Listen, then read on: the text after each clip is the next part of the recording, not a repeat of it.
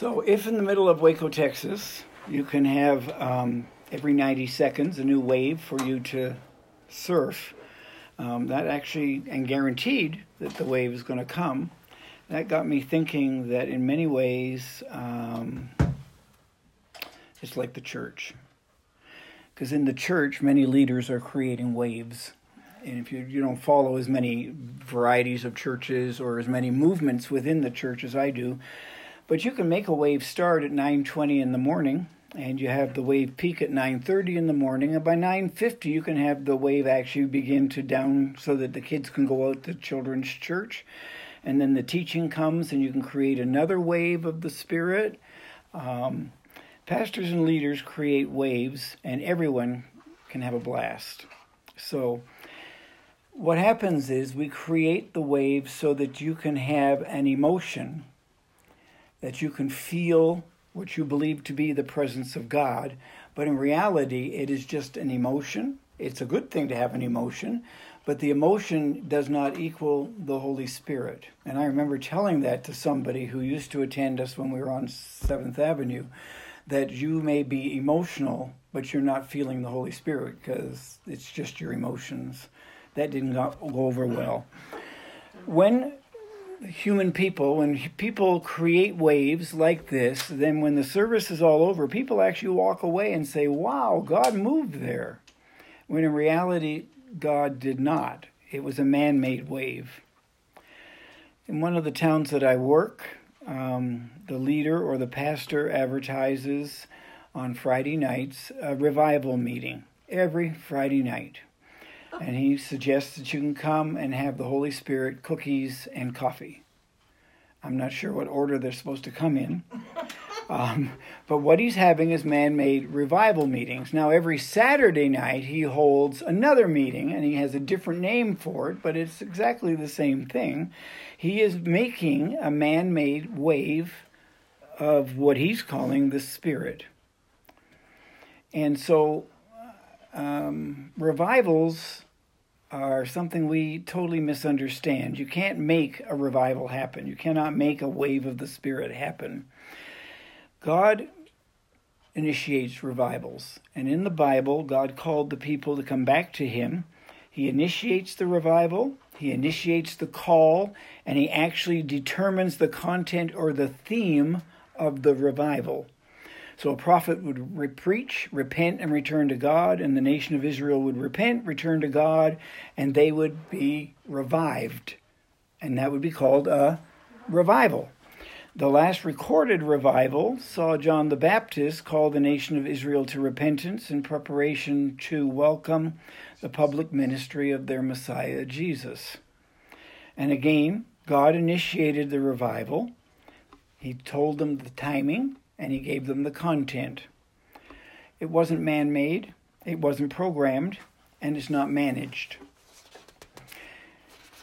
In the churches today, we are managing. Bruce and I were talking earlier tonight about a brochure he saw at a coffee shop, which I also saw, and they actually are managing their service so that it lasts 1 hour and 15 minutes, and they can tell you exactly when it's going to start, exactly when it's going to end, and exactly what happens in between. It's interesting to note that nowhere in the New Testament do you read about revivals. The last revival was with John the Baptist, and since the death and the resurrection and the birth of the church, the death and the resurrection of Jesus and the birth of the church, there's no record of a revival in the early church. The early church lived in radical obedience. And when you live in radical obedience to the word of the Lord, you don't need a revival. Revival means you're reviving something that was once alive and is now either dead or almost dead, and you're breathing new life into it. And we don't need a revival because we have new life. It was released in us when we were born again, and we don't need to revive it because we are new creatures in Christ and the life of God is within us. So once the church was formed, revivals stopped, biblically. Not in the history of the church, but biblically. Revival meetings scheduled by leaders are a man-made event. Sometimes God honors it and shows up, and sometimes God doesn't honor it and doesn't show up. The revivals that are being held are geared to bring new people into the church and new people into the kingdom, which was never the purpose of any Bible revival. Revivals in the Bible were always to call the people of God back to God. It wasn't to call pagans to come into the presence of God. It was to call the people of God back to the God that they once worshipped. And so current man-made revivals have this focus on the unsaved, which is not biblical. And the wave is man-made. So if you're watching Facebook, especially with some of the people I follow, you will see that we have people praying for revival. And we have one that I relate to closely. They actually have announced on their Facebook page that revival is here and now and happening. It isn't. We have people praying for a new move of the Holy Spirit, as if there's no current move of the Holy Spirit. I'm quite comfortable with the move of the Spirit we're in. But they think he's not moving. So they're praying for a move of the Spirit. We have people praying for a great harvest of souls because that's what they think revival is. The people who are praying for a great revival, the harvest of souls, never share their faith. And we have people doing everything they can to see a move of the Spirit instead of simply focusing on Jesus and moving as he moves. It's not complicated. So people seem to want the spectacular. They want to be involved in something supernatural. They want to experience the presence of God. They want to witness the power of God at work. And they want to see something exciting and dynamic happen. And so the church is working so hard at creating a wave of the Spirit. But if they do, it'll be a man-made wave. God may honor it, but God may not. And I don't know about you, but I'm tired of man-made waves. I've been in many of them. I've created a few of my own. So I've given up on trying to make new waves. So that's why we don't do things like that. And we don't advertise things like that. And we don't go to things like that. I want to see God do something that only he can do. And that nobody needs to make it up, program it, or make it happen. I want to watch his hand move and say, there's no way I could have made that happen. That wave is a God wave. So I just recently read of a young man who's out sharing the gospel of the kingdom, and he's ministering one of the areas that I work in, and he entered this little village. I could tell you the name, but I can't pronounce it. And he met a 60-year-old woman who had been blind since birth. And he began to pray for that blind lady, and as he was praying, she began to scream that she could see. So all she kept saying in Russian was, I can see, I can see, I can see, I can see. And so she ran out into the village and told everybody that she could see, and they knew that she was blind from birth. And so the whole village came to the young man and his team, which allowed them then to present the gospel. And there was no way any man could have programmed that. That's not a man-made wave of the Spirit. You don't make that happen. You don't plan it, and you don't schedule it. It's an encounter that's sovereignly moved by God. So I'm convinced that as long as we're okay with being in the wave pool, creating a bit of excitement, creating a bit of emotion, programming things, that we're not going to see the things that happened in the scriptures. And that we have to stop doing things so that God can start doing things. And as long as we're doing man-made waves of the Spirit, we're doing emotion things, that God is not going to interrupt us. So I believe there's two major reasons why we tend to stay in the wave pool, why we tend to stay looking for the next emotional high, the next emotional event, the next program that may do something super or spectacular. Just two reasons. Number one, and you're going to need to look up Hebrews chapter 12. The first reason we stay in the wave pool and don't relax and let God create the next wave is that we don't realize who our God is. We don't honestly realize who our God is. Hebrews chapter 12.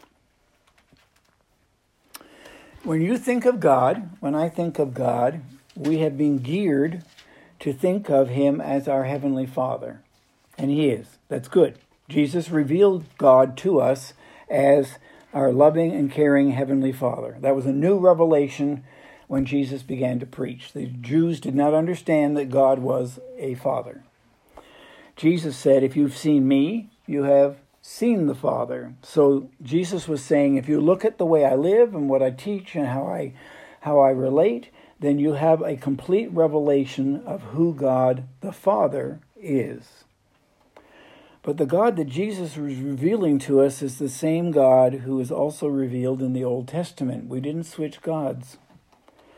So maybe we need to widen our picture or our understanding of our Heavenly Father. We need to realize and grab hold of the bigger picture of who our God really is. So in the book of Hebrews, the epistle to the Hebrews, author unknown, chapter 12, we are given a description of God that I doubt anybody here thinks about when we say the word God or when we pray to our Heavenly Father. Hebrews chapter 12, verse 18, 19, and then 21. Hebrews 12, 18.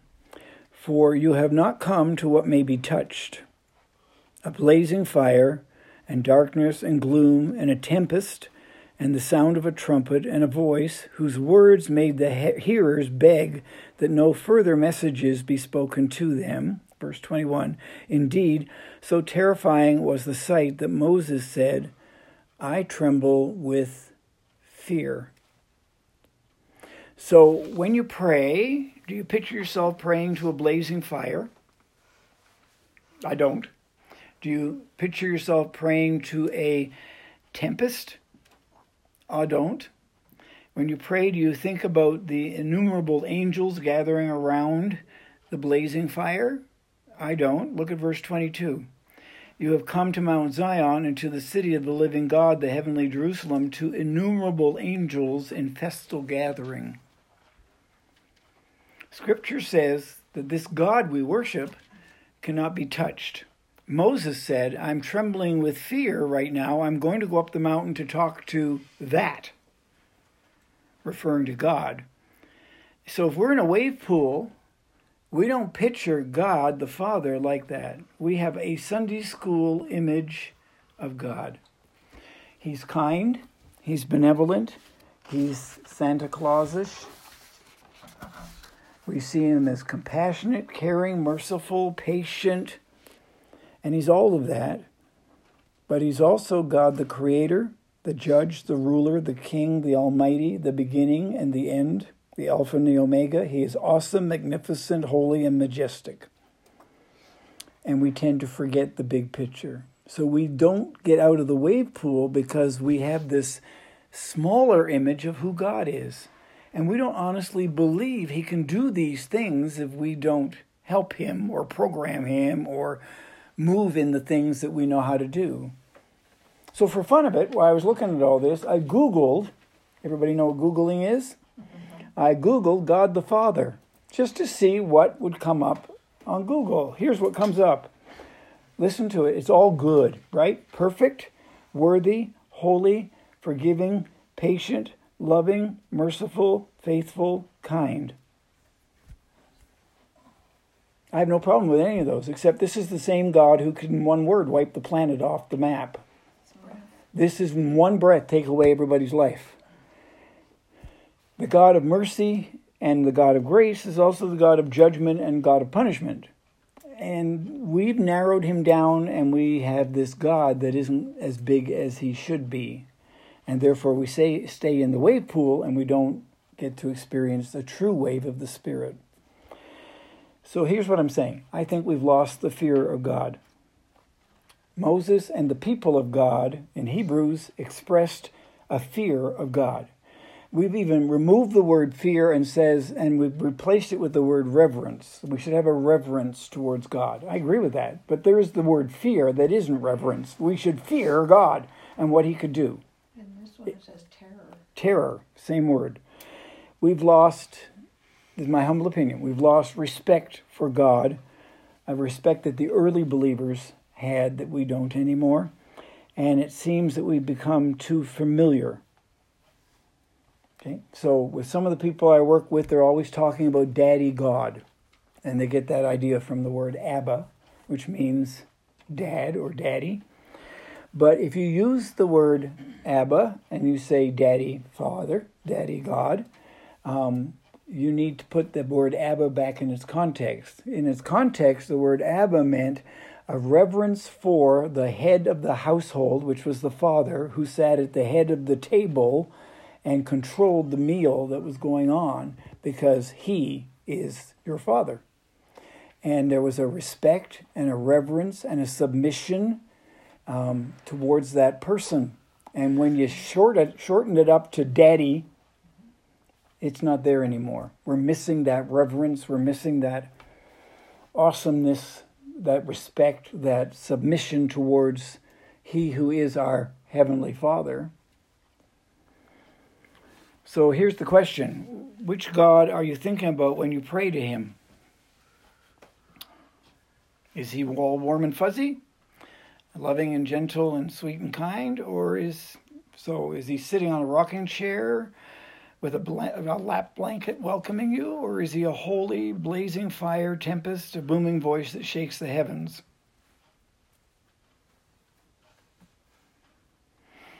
So Isaiah would say he was high and lifted up, and his train filled the temple. His awesome presence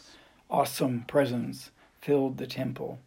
And maybe we have a combination of the two of them. I don't know. So what God do we pray to? What God are we worshiping? So are we worshiping, as we understand, like Moses, that our God is a fierce fire, a booming voice? Or do we casually sing, I want to see you, I want to touch you? Ooh. If God is a blazing fire, we really wouldn't want to touch him. Okay, the Bible says that when Jesus prayed, he was heard because of his reverence for the Father. You think about it, you would assume the scriptures would say that Jesus was heard because he was Jesus. He was the Son of God, because God had sent him and he was totally obedient to God. But instead, the Bible says he was heard because of his reverence. And the word reverence means surrender and submission. The Father heard the voice of his Son because his Son had reverence for his Father. He had surrendered to the will of his Father, and he had submitted his life to his Father. And because of that, the Father heard his prayers. So to come out of the wave pool, number one, we need to realize who our God really is. We need to rediscover what the Scripture says and reveals about this God. And we need to understand that it's an honor and a deep privilege to come into his presence. When I was thinking about all this, I was thinking how much I take for granted. I take for granted he's going to be there. I take for granted he's going to accept me as I am. It's like I can get up in the morning and I have a take it or leave it decision. I have time, I take it. If I don't have time, I leave it. Well, that's not treating God as God. That's a God of my own creation. This is something awesome we need to understand. We lose sight of what an honor it is to enter into his presence. We become too familiar. Maybe in the craziness and the busyness of life, we don't even bother to enter into his presence. I don't know. So I think it's time to come out of the wave pool and stop producing emotional moments that we call a move of the Spirit. So that's focus number one. There's a second reason we tend to stay in the wave pool. We don't really grasp what it means to be part of the body of Christ, the church.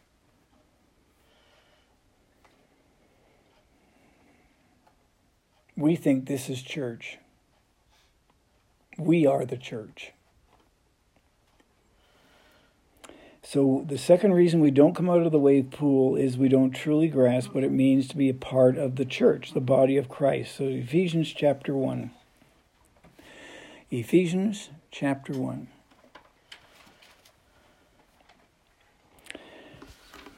In Ephesians chapter 1, Paul writes that God gave us Jesus as the head of the church. So think about this. If Jesus is God, then the head of the church is this all-consuming fire. God, the all-consuming fire, has put everything under Jesus' feet. And that we are part of Christ's body, and that somehow then I am the fullness of him who fills everything. That's not going to make any sense to you for a minute. Ephesians chapter 1, verse 22. And God, the Father, this all-consuming fire, put all things under his feet, under the feet of Jesus, and gave Jesus as head over all things to the church. So he gave Jesus, who is the head of everything in the universe, he gave Jesus to the church, which is his body, the fullness of him who fills all in all. So the Passion Translation reads, he alone is the leader and the source of everything needed in the church. God has put everything beneath the authority of Jesus Christ and has given him the highest rank above all others. And now we, his church, are his body on the earth, and that which fills him who is being filled by it. I'm sorry, you have to really think about this one.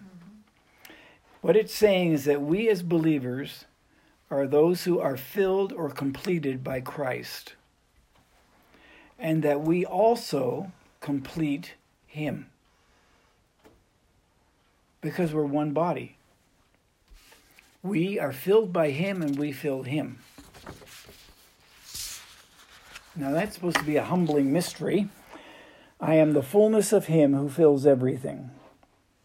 So let me tell you what all that means. It's mind-blowing if you think about it. I'm part of the church. The church is the body of Christ. I am part of this untouchable fire because the body of Christ is God's people. And we are part of this untouchable fire, part of this tempest that cannot be touched. I have been filled by all of that because God is in me, God is in you, and I am fulfilled by everything that is being put inside of me, and then I am to fulfill the things that God wanted Jesus to do in this on this planet. And I don't think we think of ourselves that way. We think of what we're missing, how unable we are to do things, how inconsistent we are, how sometimes we're not very faithful. We're thinking of ourselves instead of thinking of whose we are. We are the church, and Jesus is the head of the church, and he fills everything that is his, and we fulfill his call. So we have the fullness of Christ in us, that we are the fullness of Christ and we fulfill him. That's the church.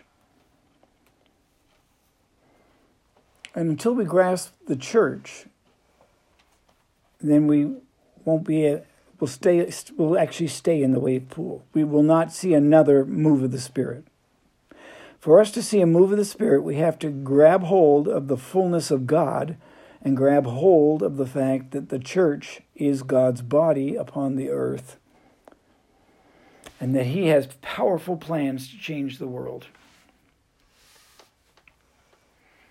So, Ephesians is saying something very special, that God has chosen and appointed his church to express the fullness of God in every corner of every culture and every sphere of society. Can you say that again? Yeah, that God has chosen and appointed his church to express this fullness of God in every corner of the culture and every sphere of society. So if we have the fullness of God, we are supposed to be spreading that into society, into our culture. I'm afraid what we've done is we've made ourselves a subculture. So we have Christian radio, we have Christian television, we have Christian this, we have Christian that, which means we also have secular radio, secular television. We've created our own movie producing companies. We produce our own radio programming. We're not producing the fullness of Christ in the society and culture in which we live. So there's two major reasons why we stay in the wave pool and we're playing around with man-made waves. We call them revival. We call them whatever you want. We call them burn nights. If you're in the States, so they do a lot of burn Ohio, burn Cincinnati, burn Moscow. We're doing it overseas now. These are all-night prayer things with a lot of worship where the presence of God is supposed to show up and the wave of the Spirit moves through. And it's all man-made. It has nothing to do with the kingdom of God. It's not even biblical. But we've created these waves because we want the spectacular, we want the supernatural, we want to... Instead of just understanding, one, who the God is that we really worship and how awesome that is, He's not Santa Claus. He's not blessing us just because it's Christmas. And secondly, we need to understand what it really means to be the body of Christ, the church. What is the church? Okay, I'm working with young people in Toronto, and here's the second of two questions they ask. The first one, and this is perpetual questions. The first one is, why should we believe the Bible? It's something man made up, and it's been written and rewritten so many times and translated from so many languages that how do you know it's truth? And the second one, and these are people like with four-year university degrees under their belt. And the second one is, so why the hell do we need the church? Which means they don't understand that they are the church. They're saying, why do we need this organized religion that's creating these man-made programs and these man-made waves of the Spirit? And we can get an emotional buzz, but we can get that sitting in a coffee shop. So we need to grasp who God really is and what the church really is. And I think as soon as we do that, and it may take a while, it will change how we live. And it will change how we view church and even how we do church.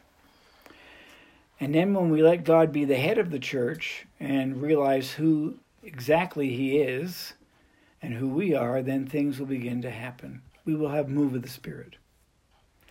You may not see 60-year-old blind people see, but in God's own way, He can move here. Amen? Okay. What I'd like to see is a move of the Spirit, if I can be personal. I would like to see people get truly born again. Because when the Spirit enters someone, you shouldn't have to force them or teach them to get rid of sin in their life. When the Spirit really enters somebody, when they get born again, you shouldn't have to beg them to get alone with God and get to know God better. In other words, read your Bible, pray. When a person really gets born again, a true rebirth, then you shouldn't have to beg people like that to be His witness where they're living. And there should be no need to push people to do something eternal with their life. Sin should not be a constant issue in the life of a true believer. I think we're looking for the spectacular, where in reality what God wants to do is something seriously quieter. And that is a real birth inside His people, where we're going to get serious about sin, serious about witnessing, serious about spending time with Him, serious about coming to know Abba Father. Because I think He made us for more and for better. I think we've settled for very little of what really is what God's plan is for us. So I see a shift coming in the kingdom, a change in focus. The change in focus will be we're going to get to know God better, not the God of our own creation, and we're going to get to know what the church is all about. And I think the shift is we're going to go from more effort to more Jesus. Let me put that in a biblical way. We're going to go from more flesh to more spirit. We're going to understand that He is King of the kingdom and He's head of the church. And whether you like it or not, we got to get to know Him better. Because it's really all about Him. And I think we made it all about us in so many ways. And I know we've sung songs about that. And, it's not about us. It's about who He is and what He's called us to do for Him, because we are part of His body. Okay, questions, comments?